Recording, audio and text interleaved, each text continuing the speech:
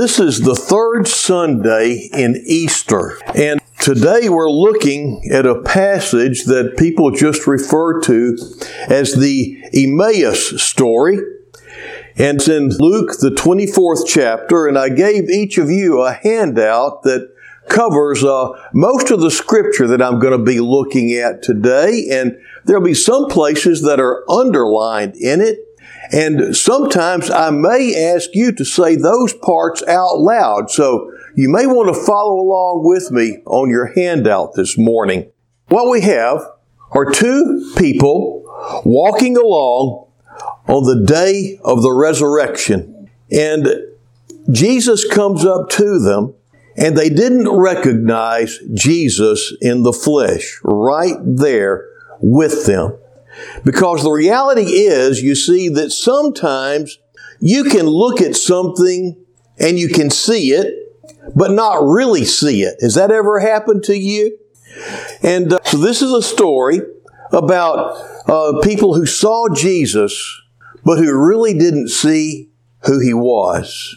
And it begins now that same day. Now, would you say with me, same day? Same day. Now, what same day? The same day that Jesus rose from the dead. That same day. Now, that very same day, when Jesus was raised from the dead, the Bible says that two of them.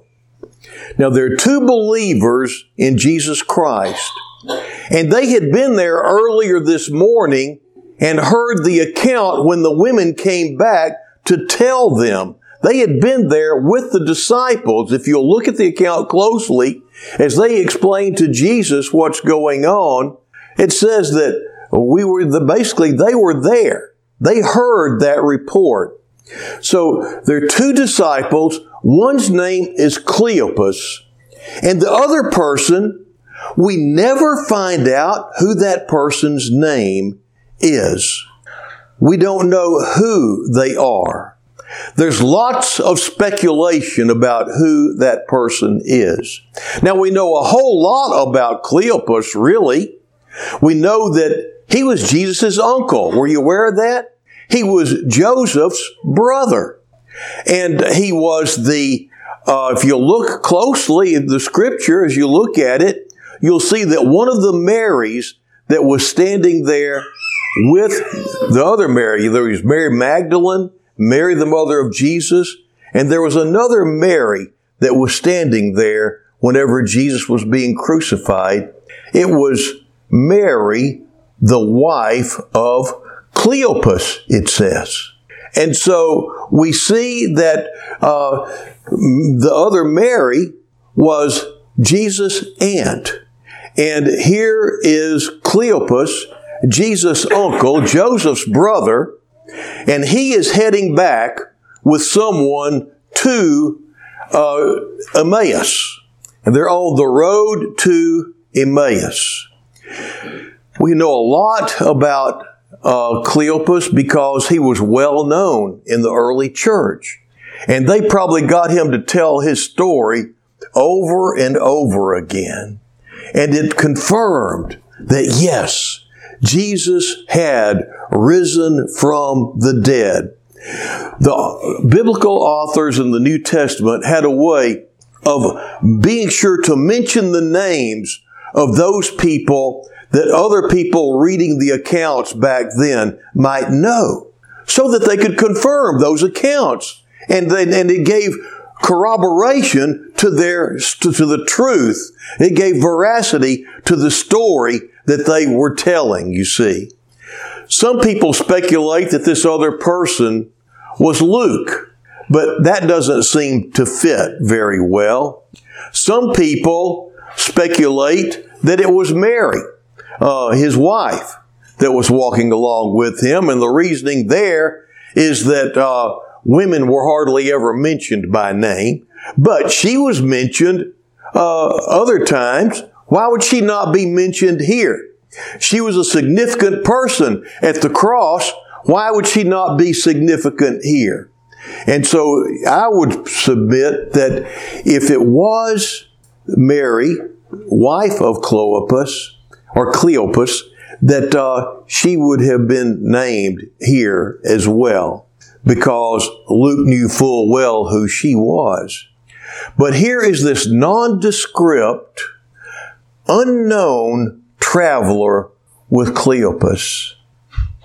And some people seem to think that the Lord had Luke leave that person unnamed so that we could identify with that person and put our own name in that spot. And as we go through this story, I think you'll see that, that could just as well be you walking along with Cleopas that day.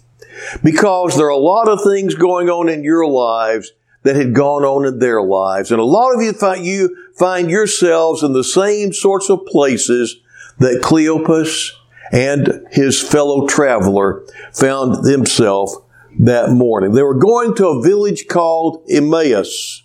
It's about 7 miles from Jerusalem, and that's where Cleopas lived. And they were talking to each other about everything that had happened. And so at first reading, it just kind of sounds like they were walking along, shooting the breeze about, who won the last ball game or whatever, current events. And yes, they were chatting as they were going along, and they were talking about something that was pretty intense. Because you see, for centuries, there had been stories and prophecies and rumors, and those who believed that one day God would send a Messiah. And you see, these two people, and certainly their parents had talked about it, and their grandparents, and their great-grandparents, and their great-great-grandparents had talked about the fact that one day God would send the Messiah, and He would be the Savior of the world. And in their lifetimes, they were hoping, expecting, praying, wishing, dreaming that a guy by the name of Jesus of Nazareth would be this person. Because you see, He was unlike anyone else. Anyway, He's unlike anyone they'd ever seen. He could do miracles. And when He taught, they could hear it was like otherworldly. It was like He spoke directly to their souls. And they would think, could this be the one? Maybe He is. We think He is. We hope He is. And they put all their faith into believing that Jesus was the Messiah.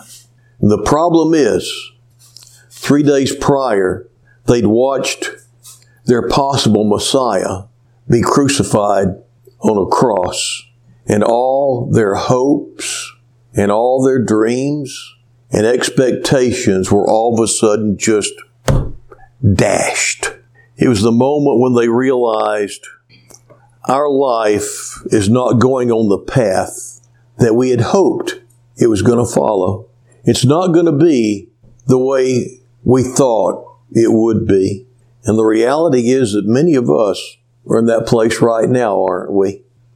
We're right there with Cleopas. We are that person right alongside him. We wake up one day and we think, this was not in the master plan. I thought things would be better at this point. Maybe you went off to college and you thought, hey, I'm going to get this degree and everything's going to be good. And then you heard from home that your mom and dad were getting divorced, and you're thinking, no, this isn't what I was planning on. This isn't what I hoped for. Or maybe you've been dating someone for a long time, and you think, this is the person, this is the one. And you have invested everything in that relationship. You put all your eggs in this particular basket, and then it didn't work out. And you're going, what do I do now? How do I pick up the pieces? Where do I go from here? And you thought, hey, I thought we were going to be happily married until death us do part, and then the parting came before death. And you're going, what do I do now as a single parent? This isn't what I planned. You thought you're going to be really enjoying this season of your life, and then one of your parents falls very ill, and you're going, oh man, I know this is the right thing to do, to care for them, but how are we going to pay for this? And I mean, it's just, things aren't turning out the way that we thought they would. And this is kind of where these two people are. They're going like, we had put all our hope in this, and our hopes have been shattered. That's their walking along. That's what they're talking about as they're walking along that day. Verse 15 says, as they talked and discussed these things with each other, that Jesus himself came up. And what did he do? It says that he walked with them. And this is a beautiful picture, you see. Jesus is walking with them, but they were what? Let's see. They were kept from recognizing him. And he was with them, but they didn't see him. I don't know what it was, but for whatever reason, God wasn't letting them see who he was. He was walking with them, and yet they did not have the eyes to see. Well, he joins them in the conversation in verse 17, and he asks them, what are you guys talking about while you're walking along here? And it says that they stood still, their face downcast, it says. These guys were devastated. And then Cleopas asked Jesus, are you the only visitor to Jerusalem that doesn't know the things that happened in these days? I don't know, but you could only imagine, though, what's going on in the mind of Jesus. Here he is. He's risen from the dead.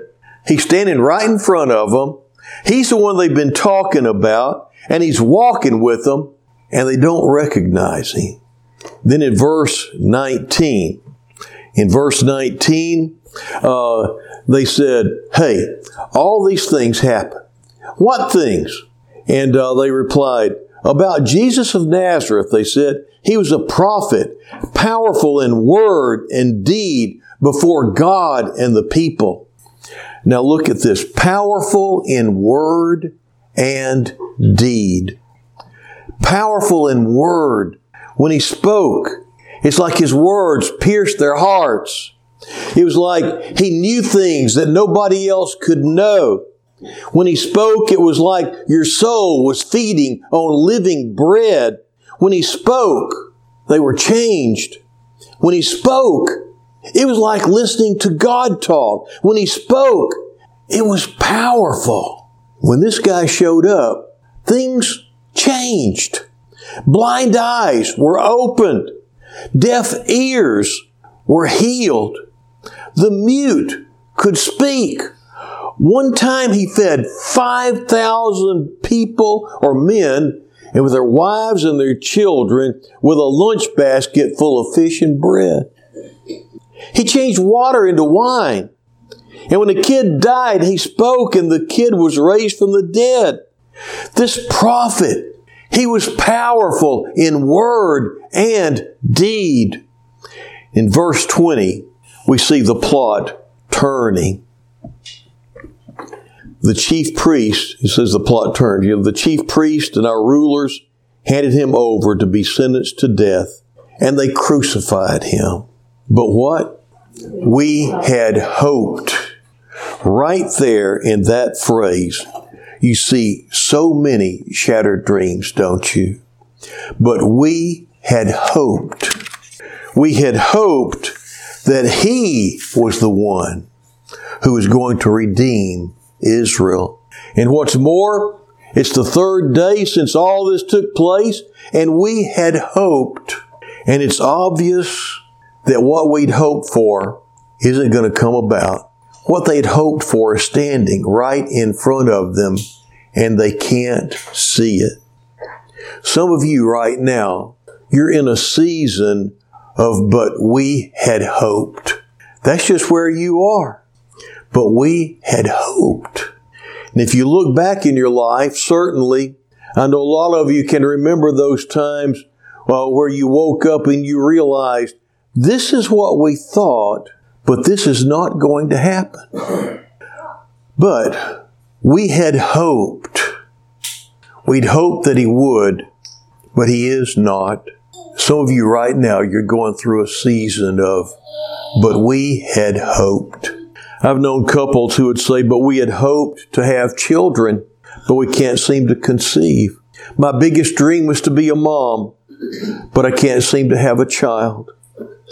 But we had hoped, we had put all this money into this college degree, and now we've got all this debt. We'd hoped to be using this degree to be something that we liked in life, and yet I have a meaningful job, and here I find myself doing this stupid thing that just seems so beneath it all.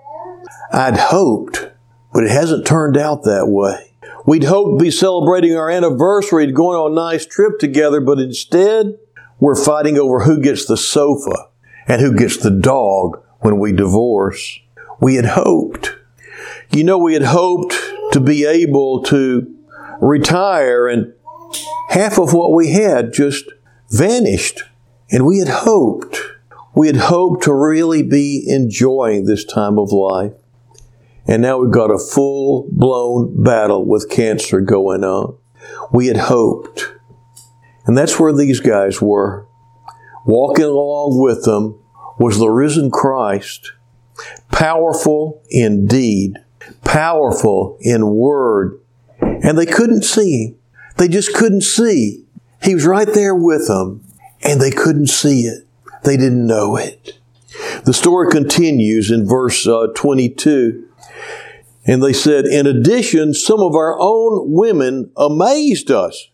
Could I get all the men to say this phrase out loud? Some of our women amazed us. Let's say it together. 1, 2, 3. Some of our women amazed us. You need to say that from time to time. Let's face it. Some of our women are amazing. That's a little side note. We're going to get back on target now. Okay. Just practice it. Say it often. It's a good thing. Some of our women amazed us. They went to the tomb early in the morning, but they didn't find His body.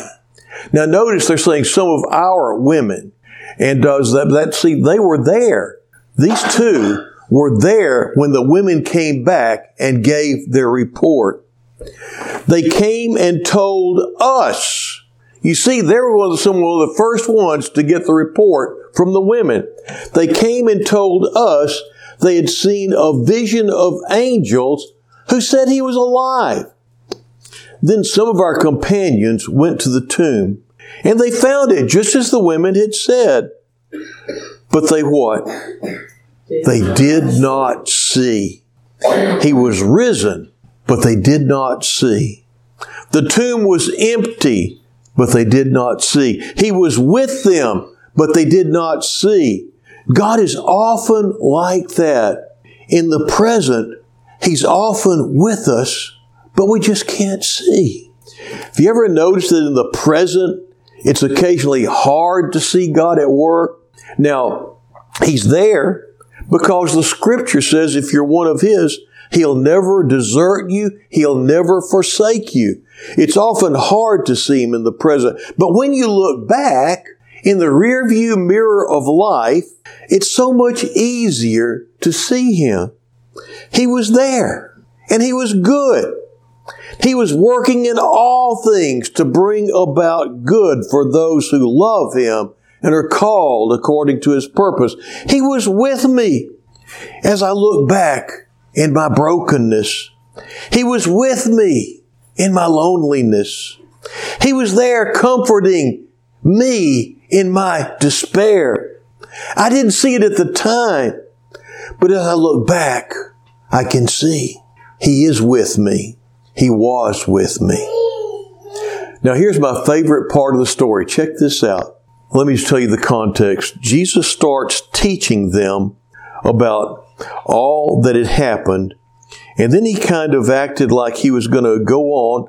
Oh, and he tells them, he tells them, he teaches them out of the Old Testament how everything that they're talking about, the Scriptures said was going to happen. He's going to be raised on the third day.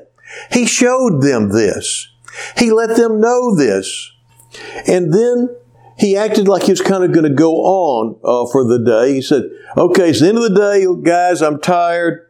I've got to go get some sleep. And they're like, no. Come, stay with us. Come to our place. You're cool. Come on in. And so he did. And in the midst of verse 29, the Bible says, so he went in to stay with them. When he was at the table with them, he took bread, gave thanks, broke it, and began to give it to them. Now let me ask you something. I want you to say yes if the answer is yes. Do you recognize that phrase from anywhere else in the Bible? Yes. 3 of you?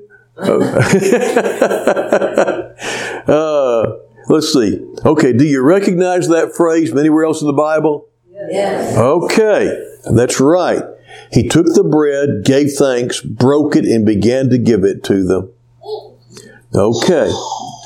And then say it aloud, and then their eyes were opened and they recognized Him. Their eyes were open and they recognized Him.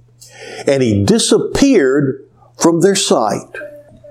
You know, one of the things, this is one of those moments that, whenever He was serving the bread, which means I would guess that He would be the one that would have blessed it.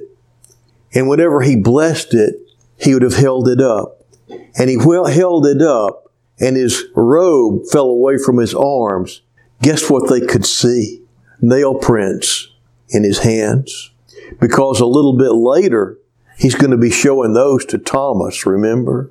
And so He took the bread, and He blessed it, He broke it, and He gave it to them. And I imagine they're there.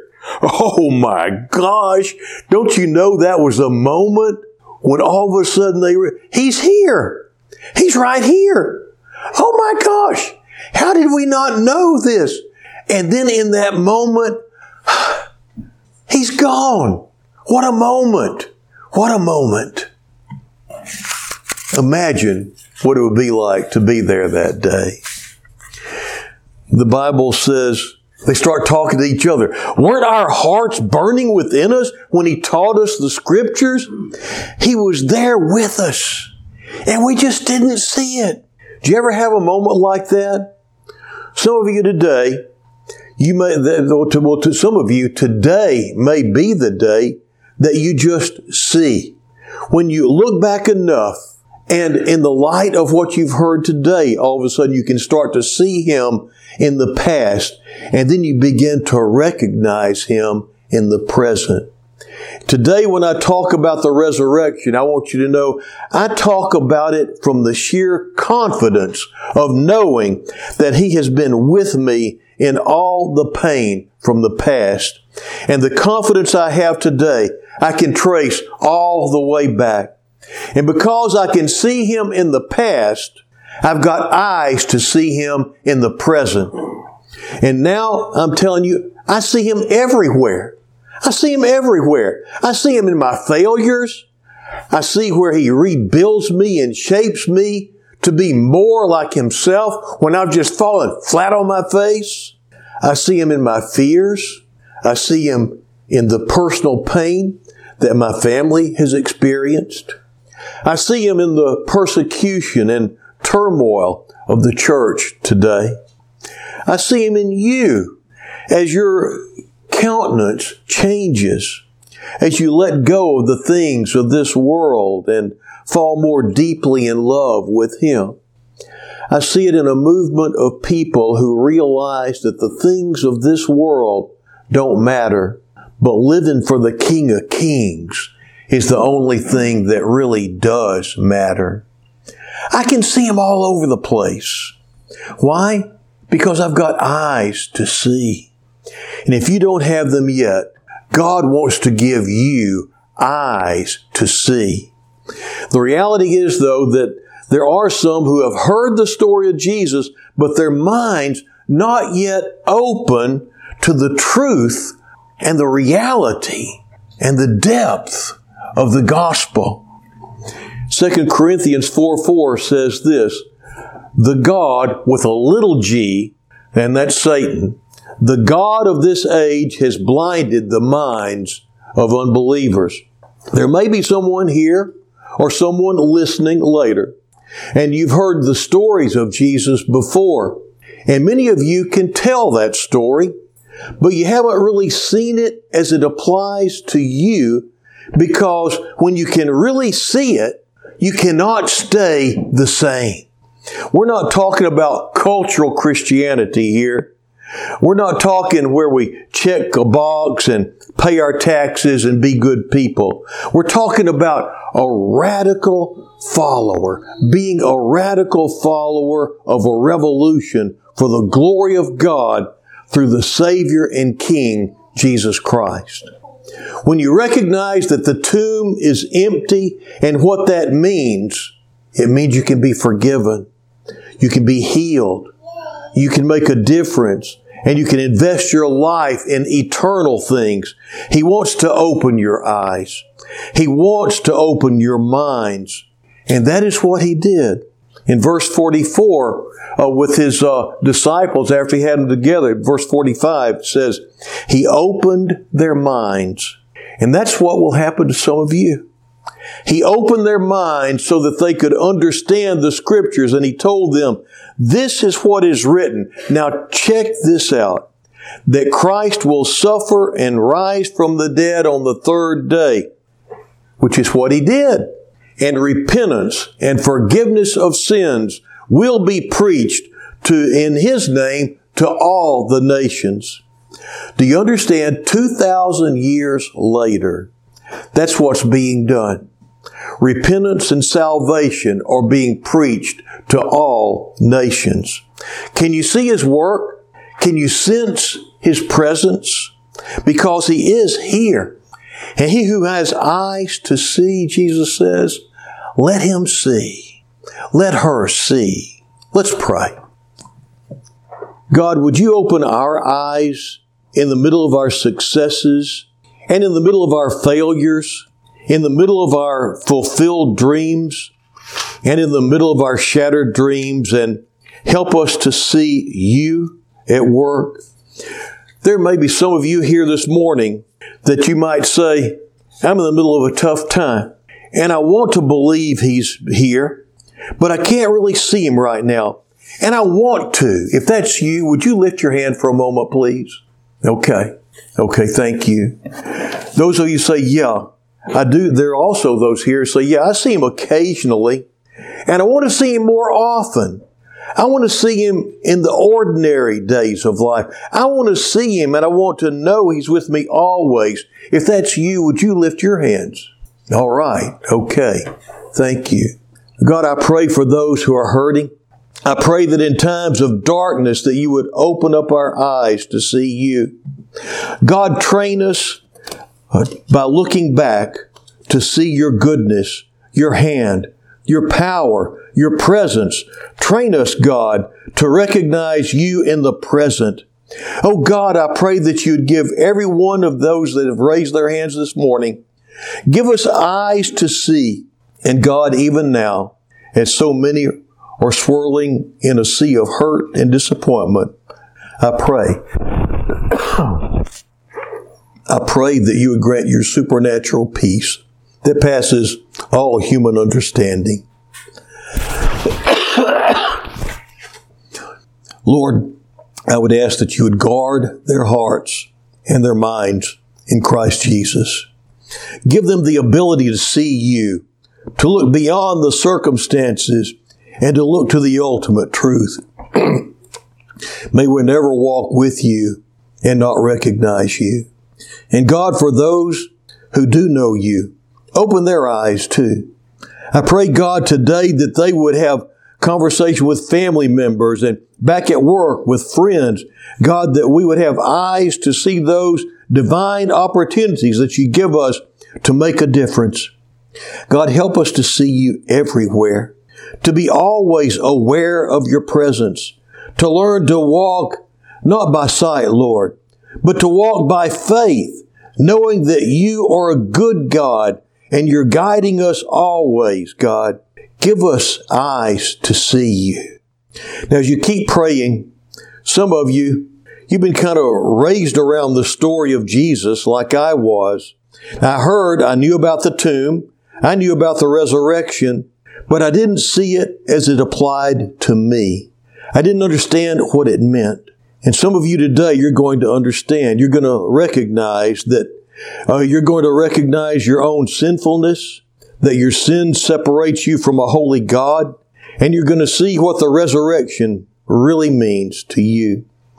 Others of you today, you may be way, way far from the things of God, but something's happening and you're being drawn toward God right now. And what that is that's God's working through His Holy Spirit, reaching out to you. And you may look back and say, yeah, that thing kind of seems to make sense. And I can see how everything seems to be pointing toward this thing with God. I don't fully understand it. What that is, that's God at work, trying to draw you to Himself. Can you see it as you look back? Can you see that that's why you're here? This isn't a join the church type deal. This is a recognizing who He is, the King and Lord and Son of God, because He died for me and rose again. He hasn't earned my lip service and my partial devotion. My only reasonable response is to give Him my whole life. Jesus, I believe that the tomb is empty. All these people are willing to die for you, and I want to be willing to live for you. Would you forgive me? As you pray that, all your sins will be forgiven, and you will be totally transformed. In a moment, your life is going to change. Spiritually, the light will come on. You're going to become a new creation. I turn from myself. I turn to Him. I wholly surrender to Him. Jesus, make me new. Be the King. Be the Lord of my life. If that's your prayer today, would you lift your hands right now? Okay. Thank you. Okay. Now let's all pray together. I pray that you'll just speak after me. Heavenly Father, I can see it. You sent your Son to die for me, so I could live for you. I can see it.